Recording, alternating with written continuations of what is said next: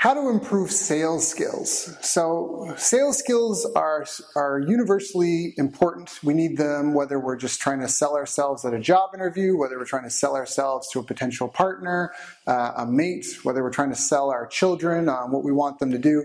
And really there's only 5 ways to develop any skill. It's from a book called Improvement of Mind, which is copyright early 1900s. And in it was the 5 methods proposed were through lecture and formal teaching, through interaction with a group who's also trying to learn the same skill, through self-study, through observation, and through personal experiences.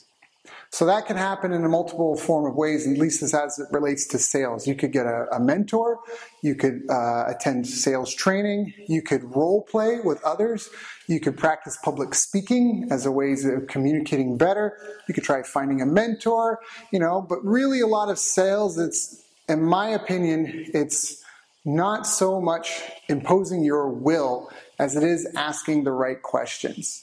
I think that's a really important part. Nobody likes to be sold. And in fact, when we see someone who tried to sell us something and we didn't buy, we tend to avoid them or feel like tension. But when we see someone who we bought from them, we're almost happy to see them. And often the difference is the nature of the terms of the relationship. You can bully and force and suggest your way through sales. But it's much better, I think, if you find a better means of creating a collaborative experience with the people who are looking to buy. Because a one-time sale isn't going to make anyone rich, but long-term business relationships can make you rich. So really, if you just want to improve at sales, you need to work on your prospecting skills. That's a huge one because you have to constantly be meeting new people. But then you can go through and review. If you recorded it or if it's in chat, you can kind of reread, what did I do, what did I not do? And again, all these different tactics fit under those 5 categories of formal training and education, like a lecture, or having a mentor who kind of advocates to you what to do.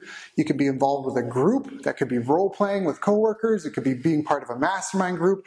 You could join courses, read books, self-study. You could develop those types of skills. You could practice public speaking if you're trying to improve your speaking skills. And then there's a lot of observation and just practice, just get out there. And so the number one skill that a lot of salespeople need to work on is prospecting, because you miss 9 out of the 10 shots you don't take. So that's where people get sales as a numbers thing. It kind of is, but it isn't, because it is a numbers thing. But you have to remember that you're actually dealing with people, and each person is a person, not just a number. So, improving your sales skills, it would help you to improve your empathy, your communication skills, your understanding human psychology, and people's buying process.